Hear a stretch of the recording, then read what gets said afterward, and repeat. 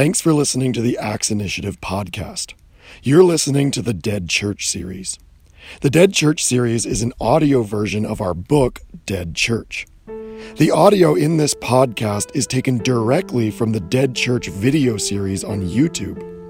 As such, any scripture or historical references which would normally be shown on the screen in the video series can be found by following along in the book, which is available for free, or referencing the podcast notes, which can be found at www.actsinitiative.com/deadchurch/podcast.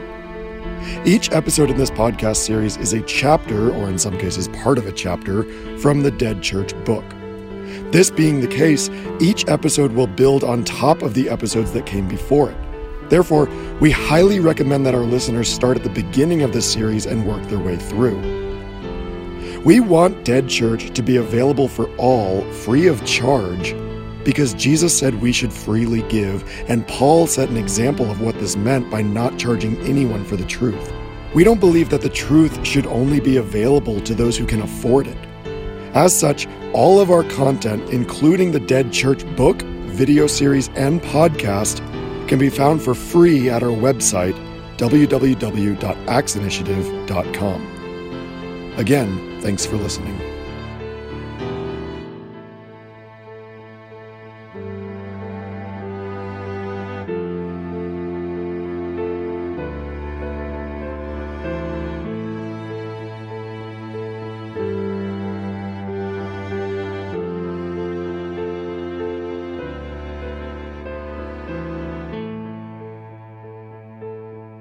In the book of Acts, we read about an unstoppable group of people, the early church.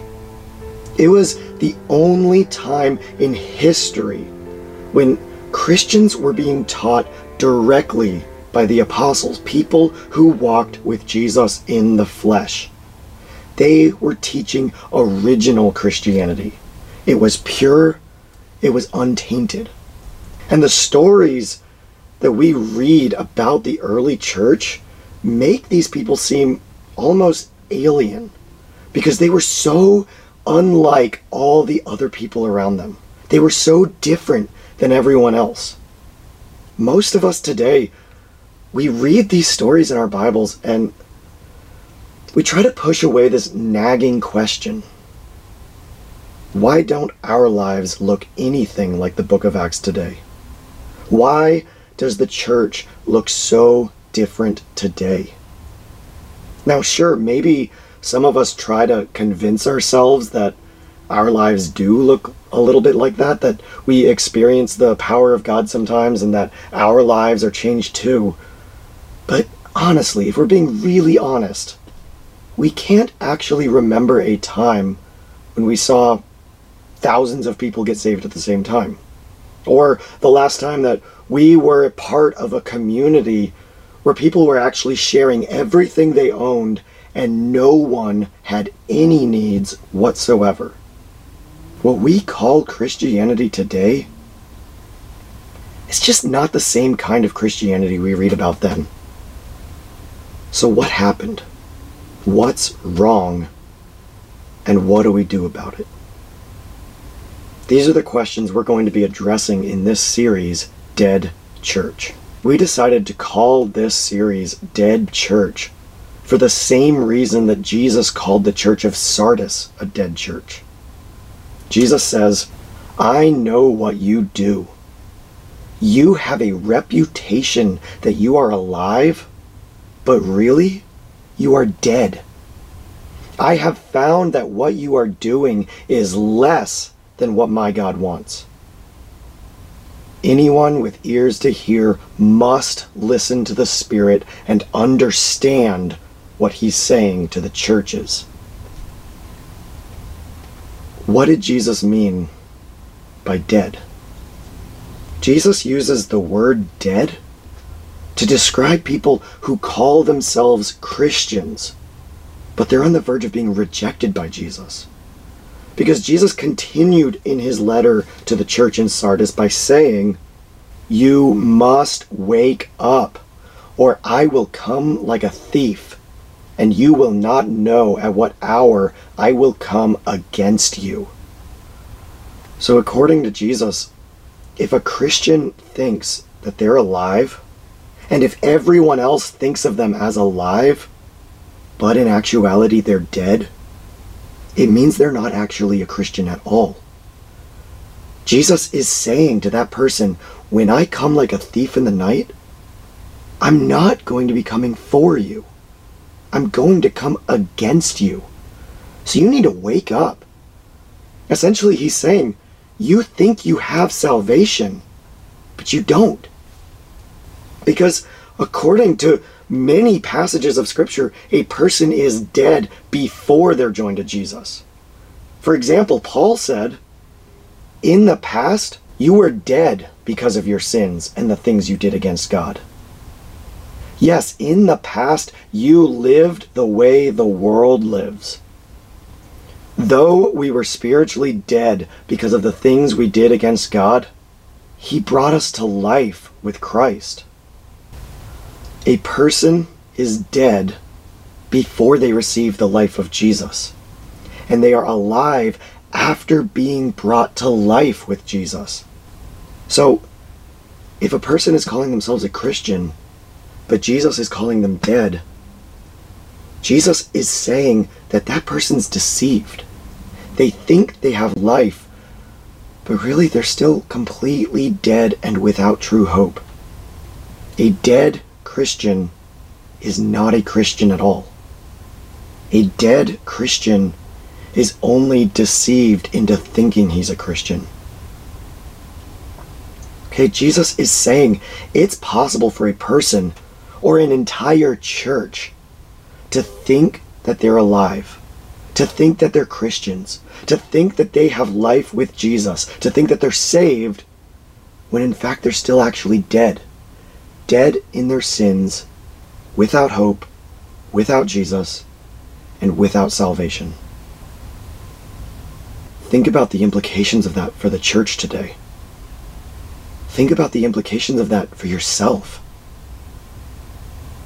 If it's possible for people to think that they're alive, but actually be dead, to think that they're Christians, but not actually be Christians, to think that they're saved, but not actually be saved, then it is so extremely important that we identify how to know the difference.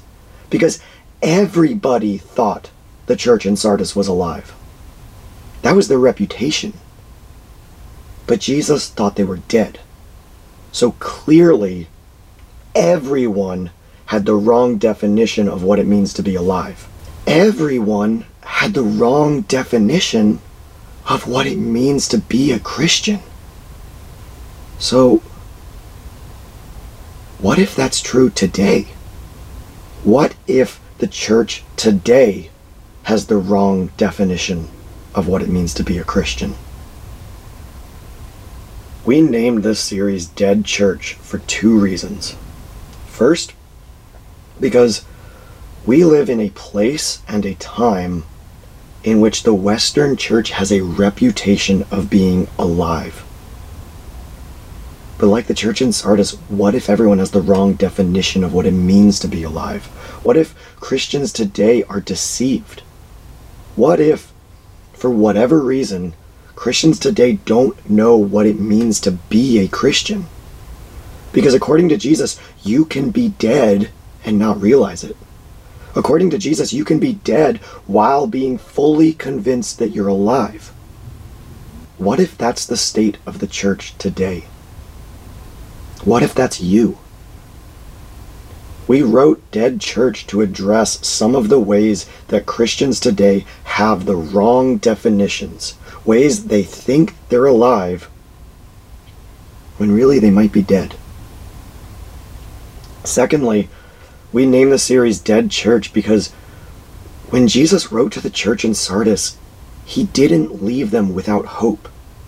He told them to wake up. He told them to repent. He told them to overcome, and that if they overcome, He would not erase their names from the book of life. In short, He told them that there was something they could do about it. It wasn't too late. they still had a chance. And we wrote Dead Church because we want to see a dead church come alive. We want to see them wake up. We want to see them repent. We want to see their names written in the book of life. But in order to help a dead church come alive, we have to figure out what it means to be alive in the first place. To be able to help a dead church mature and become all she's meant to be, we have to first figure out what's wrong so she can change. In order to recognize how a dead church is dead and how she can come alive again, we have to recognize what Scripture teaches. Not just individual verses here and there, but as a whole. We have to recognize the fact that the Old Testament provides us with examples that are warnings for us who live in the church age. The whole concept of having a reputation of being alive but actually being dead, it's not unique to the people who lived in Sardis. The entire Old Testament is filled with examples of people like that. And as Paul said, the things that happened to those people are examples. They were written down to warn us. So, what does the Old Testament teach us about thinking we're alive when we're actually dead? Well, in the Old Testament, while giving the law to the nation of Israel, Moses gave the people this sober warning. He said, "I know that after I die, you will become completely evil. You will turn away from the commands I have given you. Terrible things will happen to you in the future when you do what the Lord says is evil, and you will make him angry with the work of your hands." This verse is just one example out of many throughout Deuteronomy chapters 28 to 32, in which Moses repeatedly warns the Israelites that they are going to turn away from God. In these chapters, Moses gave a very clear warning to the people that one day they would fall away from God. They would reject him. And as a result, God would drive them into exile. It's this incredible warning to read because it's exactly what ended up happening to Israel over the course of the following 800 or so years. Moses warned them. He warned them ahead of time. He warned them what they would do. He warned them what would happen to them. The nation of Israel had the warnings from Moses with them every day. Right there in their own nation's law, they were being told that the time would come when they would turn away from God and that he would punish them as a result. How did they let it still happen?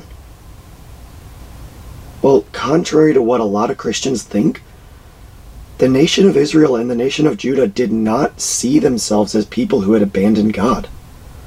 A lot of people don't realize this because the Bible is written from God's perspective.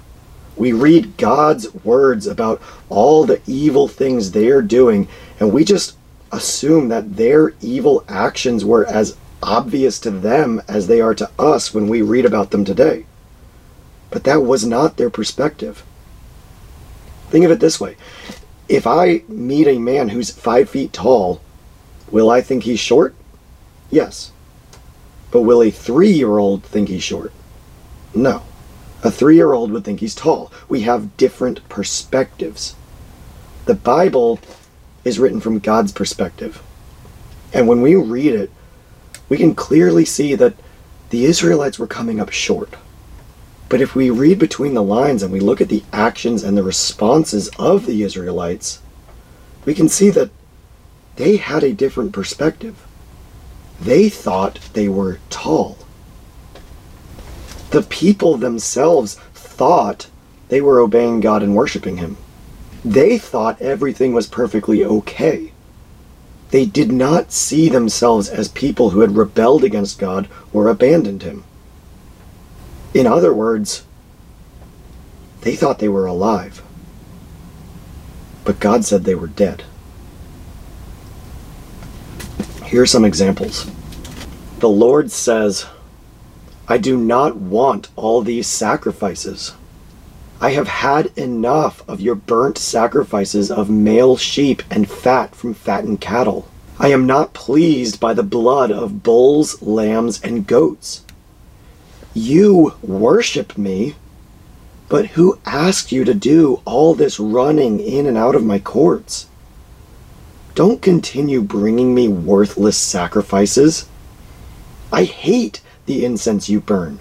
I can't stand your new moons, Sabbaths, and sacred assemblies. I can't stand the evil you do in your holy meetings. I hate your new moon festivals and your appointed feasts. They have become a burden to me, and I can no longer tolerate them. When you raise your arms to me in prayer, I will refuse to look at you. Even if you say many prayers, I will not listen to you. Notice the things that the people are doing in this passage.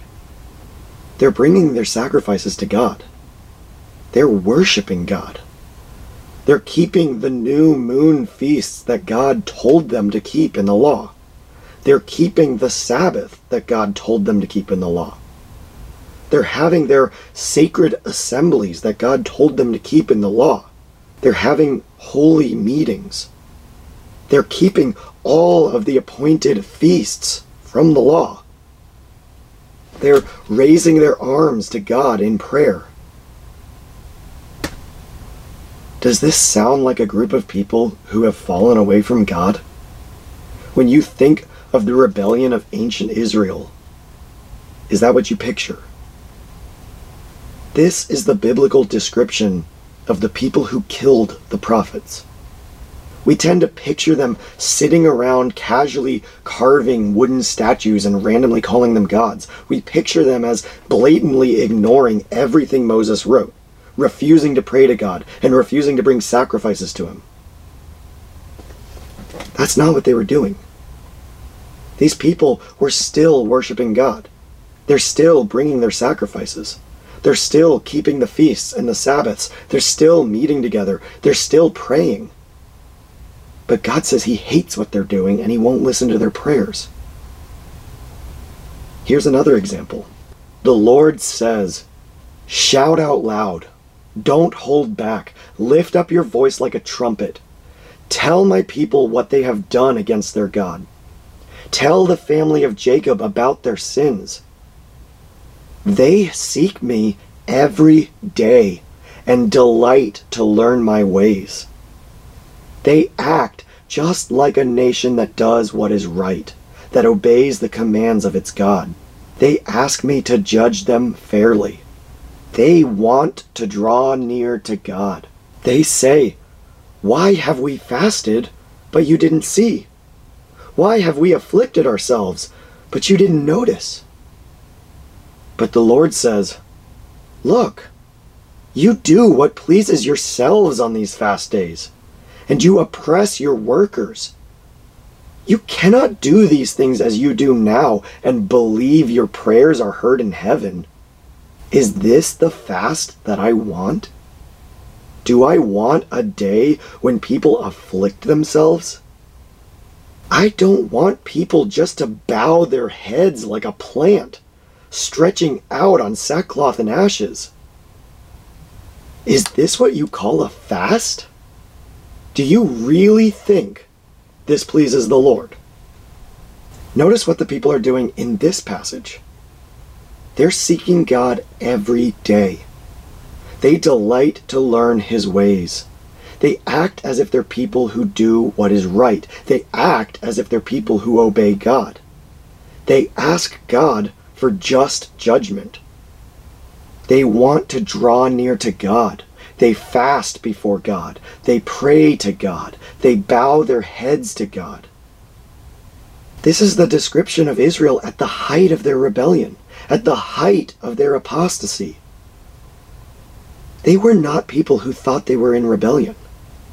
God's perspective was that they were evil, which is what we're so familiar with. But their own perspective was that they were seeking God. They were delighting in him. They were drawing near to him. They were fasting to him, and they were praying to him. They thought they were people who do what is right. They thought they were people who obeyed God. God said through the prophet Jeremiah, "Even the storks in the sky know the right times to do things. The doves, swallows, and cranes know when it is time to migrate.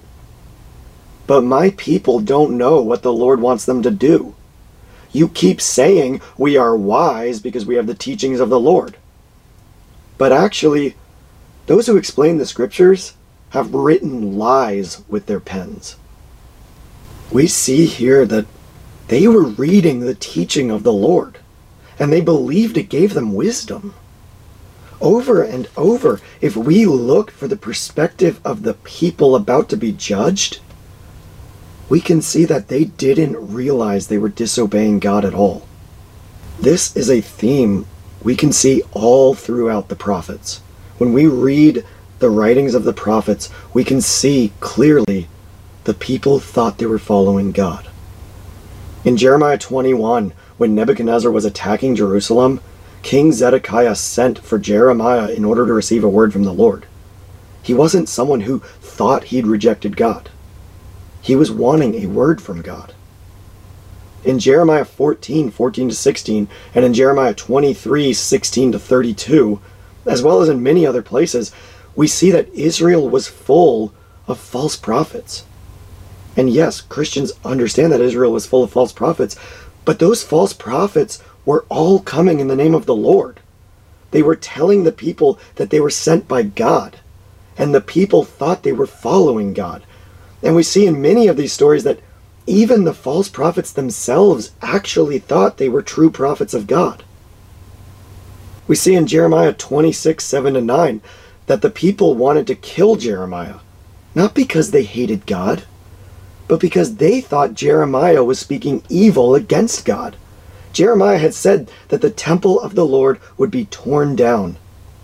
They thought they were defending God.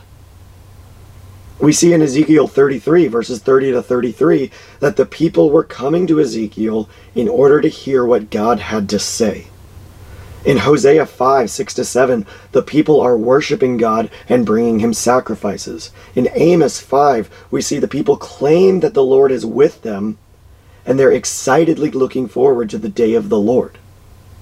Okay, so over and over throughout the writings of the prophets, we can see the people of Israel were still offering sacrifices to God.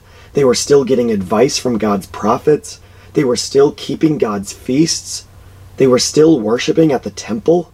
They were still praying to God. They were still fasting to God. They were still singing songs to God. They were still reading scripture. They were still looking for a word from God. They were still listening to prophecy. They were still prophesying, and many other things like these. In short, the people did not recognize that they had turned their backs on God like Moses had prophesied. The people had a reputation of being alive. They thought of themselves as alive and in close relationship with God. But really they were dead. In the end, God judged the nation. He drove them into exile. He allowed his own temple to be burned to the ground. Moses had warned them about this when he gave them the law. God warned the people before it happened by sending some of his own prophets to them. They had warnings. They were told it was coming.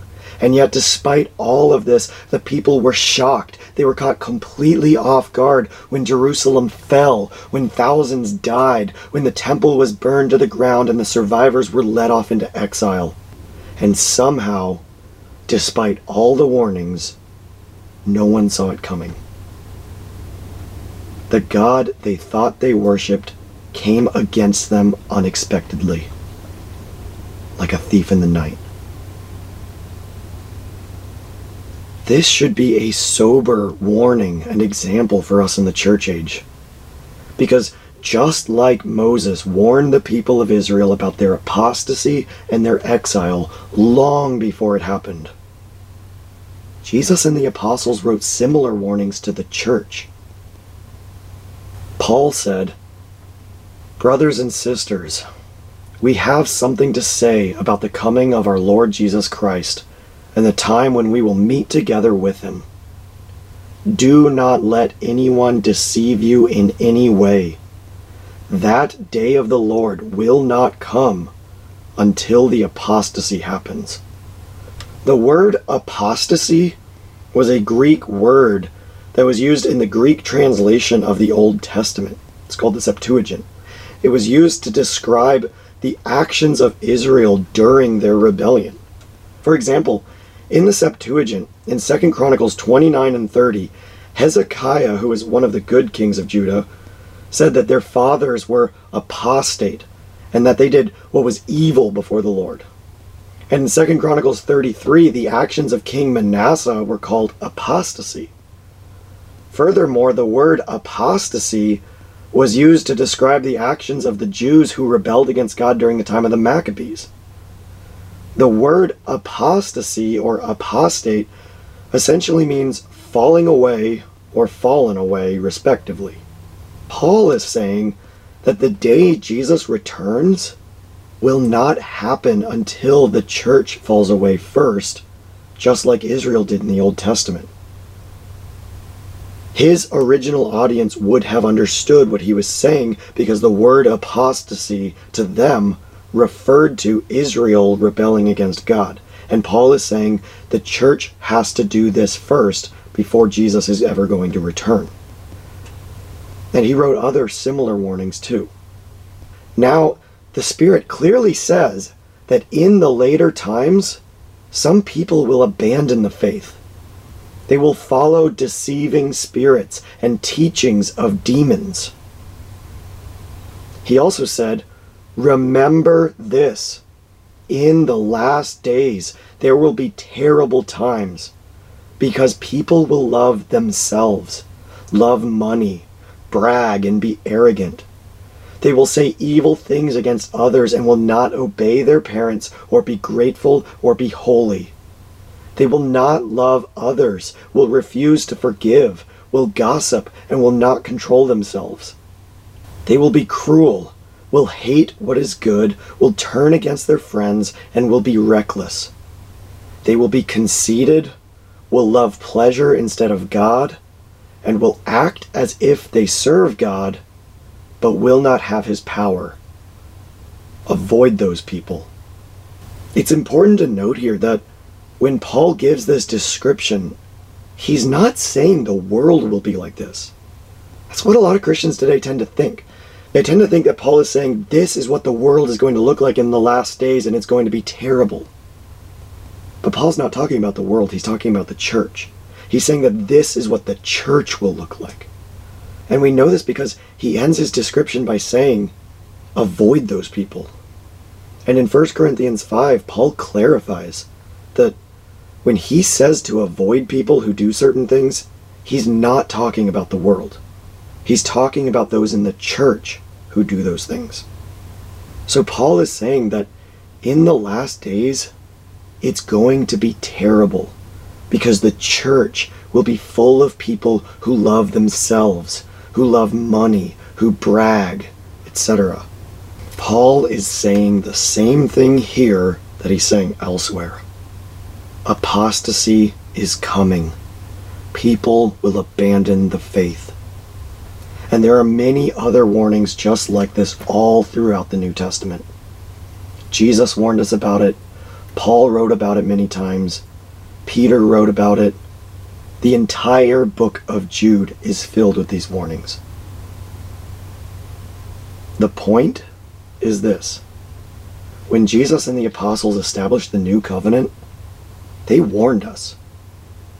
Just like Moses warned the nation of Israel, Jesus and the apostles warned us that the time would come when the church would fall away from the truth.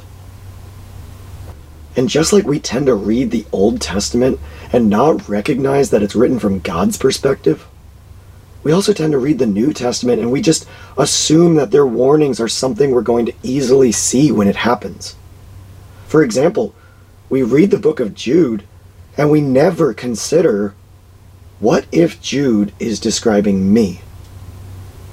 What if that's God's perspective of my life? Or we read Paul's warning that I just read about how in the last days it will be terrible times because people will love themselves, they will love money, they will love pleasure. And we never consider, what if I'm that person who loves money? What if I'm that person who loves pleasure instead of God? Just like Israel in the Old Testament, so many Christians are aware of these verses, and they think it means people will be aware of the fact that they're no longer following God. But that's not what Scripture warned us about.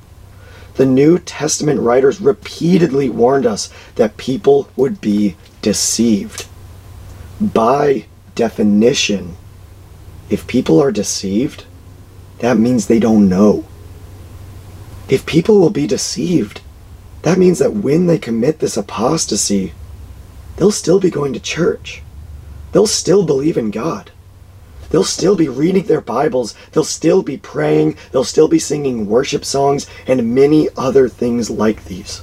Just like Israel in the Old Testament, their perspective will be that they are serving God. But God's perspective will be that they have committed adultery against him, apostasy against him, and that they have completely abandoned him. Very few Christians recognize the example in the Old Testament.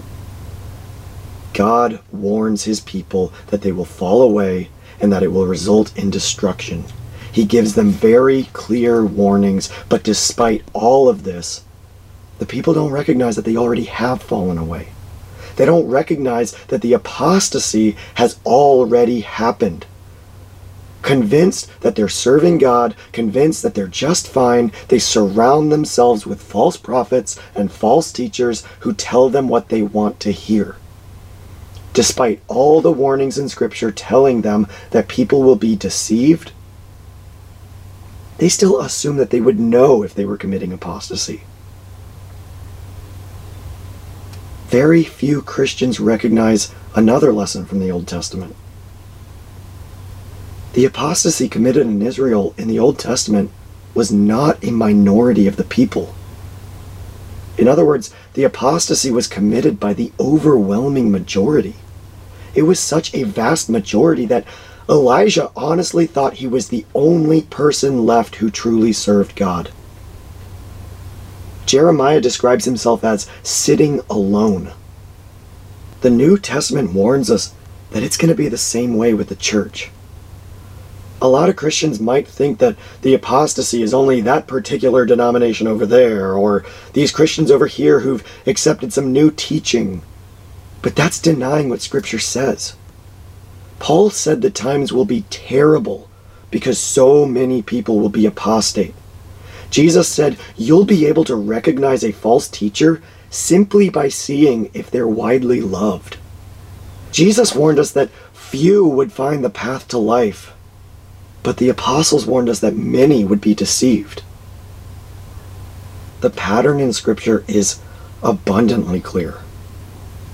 God works with a minority, a remnant. Look at Noah. Look at Joseph. Look at Moses.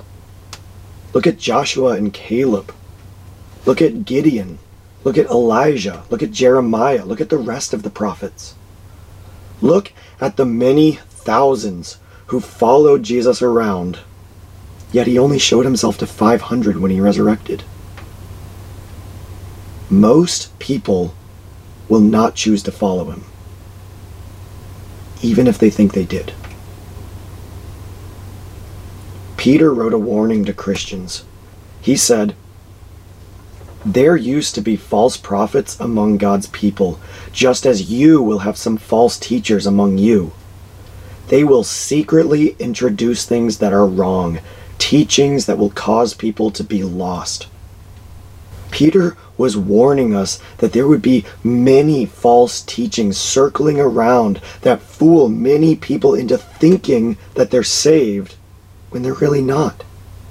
Just like in Israel, these false teachings would give people a confidence that they are right with God. People would be confident that they are truly saved and truly born again. But because they're believing a lie instead of the truth, their confidence does them no good. This is exactly what has happened in the church. Countless people go in and out of their church services every Sunday. They read their Bibles, they pray, they sing worship songs, and they have emotional experiences when they feel close to God. They go seek out prophecy and they themselves prophesy. But they don't actually submit to Jesus. Their lives don't change. They continue in sin, and they are dead. Just like Jesus warned the church in Sardis, if these people do not repent, the day of the Lord will come against them like a thief in the night, just like it did to apostate Israel in the Old Testament. We need to understand the difference between a dead church and a living church. Throughout this series, we're going to address the following topics. We're going to talk about false teaching. The New Testament is full of warnings about false teachers. We're going to look at those warnings. We're going to look at how the Bible says to recognize and avoid false teaching. And we're going to look at how prevalent false teaching is in the church today. We're going to address faith, repentance, and love, and how we, the church, have adopted the wrong definitions of all those words. We're going to look at how the Bible defines faith, how the Bible defines repentance, how the Bible defines love. And we're going to show how our wrong definitions have affected everything about our mindset, our actions, the way we view the Bible, and what we think we understand. In short, we're going to look at how our wrong definitions of faith, repentance, and love have, like Sardis, given us the wrong definition of what it means to be alive. We're going to talk about mainstream Christian views about the gospel, legalism, and condemnation. We're going to point out how many lies we've just accepted, how many things we just assume, and how much about what we believe is simply not biblical at all. We're going to look at the modern Christian life. We're going to look at all the things we think of today as what the Christian life should look like. And then we're going to compare those things to the lives of the Pharisees. We're also going to compare them to the commands Jesus gave his followers, and we're going to evaluate, does the modern Christian life look more like what Jesus came to establish, or like what Jesus came to oppose? We're going to look at the practical examples the Bible gives about what it really means to seek first the kingdom of God and love him above everything, and how our actions clearly show us whether we're doing that or not.